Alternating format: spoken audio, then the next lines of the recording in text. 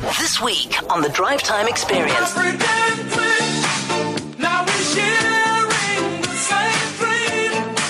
It's Billy Liwatle, Billy Ocean on Radio 2000 and African Queen. No More Love on the Run. I surprised you there, Numzi. I should have said No, you did. Billy Luan. Yes, Billy Liwatle works for me. I actually didn't know he fits in the South African quota. Oh, there you go. He's just made it into the quota.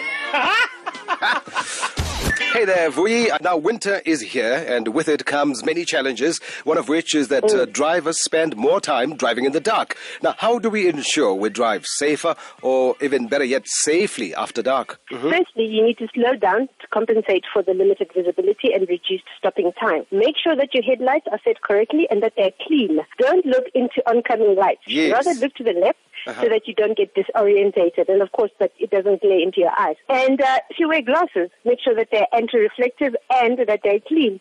Speaking of clean, also make sure that the windscreen is clean. I mean, it's amazing how much strain a dirty windscreen can put on your eyes.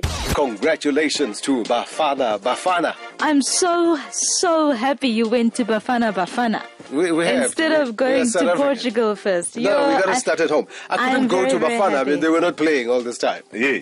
So they were playing last night. I'm with you. Yes, but they played last week as well. There was nothing to talk about. They won, Neza. This is the It's nice. semi-finals. We didn't win as good as last night.